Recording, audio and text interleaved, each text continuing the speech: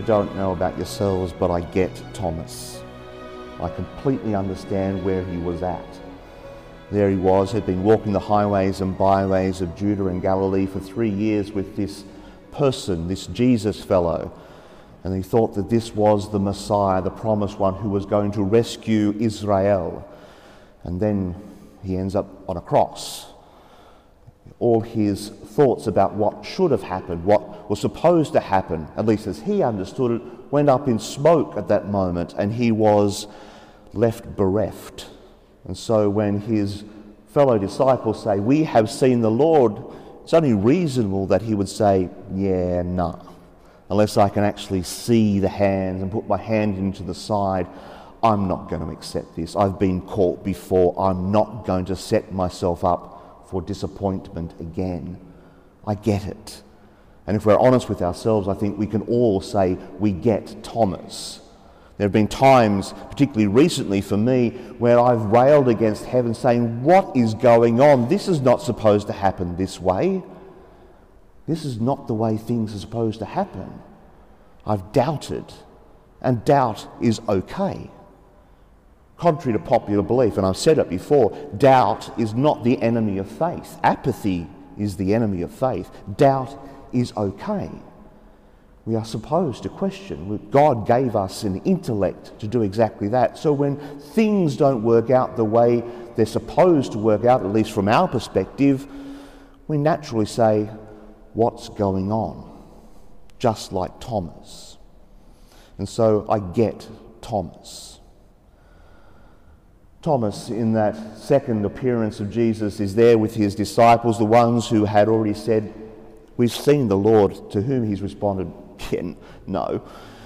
And there all of a sudden he's confronted with the resurrected Jesus. There in that upper room for the second time in 8 days, there is Jesus. And instead of railing against Thomas, instead of going off at Thomas and saying, "What's wrong with you, son? Where did I go wrong with you? Don't you accept that I am here?"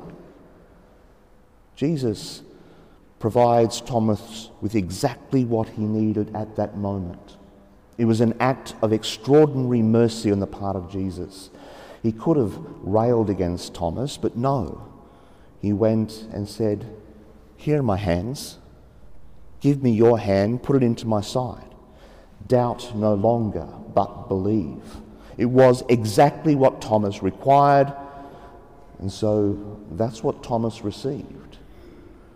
In the midst of doubt, in the midst of questioning what's going on, Thomas got what he needed. And so I'd like to suggest that when we doubt, when we fail to grasp God's presence and plan for us and for others, we too will be given the opportunity, God-given opportunity, to receive mercy and be given exactly what it is that we need at that moment in order to, along with Thomas, say, "My Lord and my God." It's not always easy to accept things that are put before us. But when we doubt, it's a perfect opportunity for God to act. And it's God who acts, not us. It's God who acts and provides us with those things that we are needed to shore up our faith, to give us those things that we require for us to be able to go one step further and say, "Yes, I believe."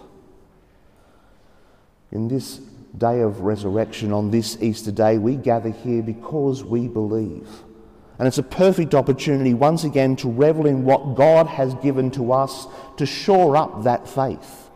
We come here this morning to proclaim that Christ is alive, that Christ conquered death, and that any doubt we have today, tomorrow, next week, next month, is overcome by that one simple thing, our faith. A faith that comes not through anything we do, but because God gives us what we need to have faith. Here in this place this morning, that faith is shored up again as we celebrate the presence of the risen Christ, as it does each and every time we gather in this place. And so, my brothers and sisters, on this Easter Day, this second Sunday of Easter, as we come together to proclaim the good news that Christ has been raised from the dead and is alive and dwelling among us, we revel in the fact that that is God's gift to us to shore up that one thing that we need, our faith, in order to cope with all that comes our way. When we doubt, we haven't lost faith. When we doubt, we open the doors for God's mercy to come into us and shore up that faith that we have, so that we can, along with Thomas, say, "My Lord and my God."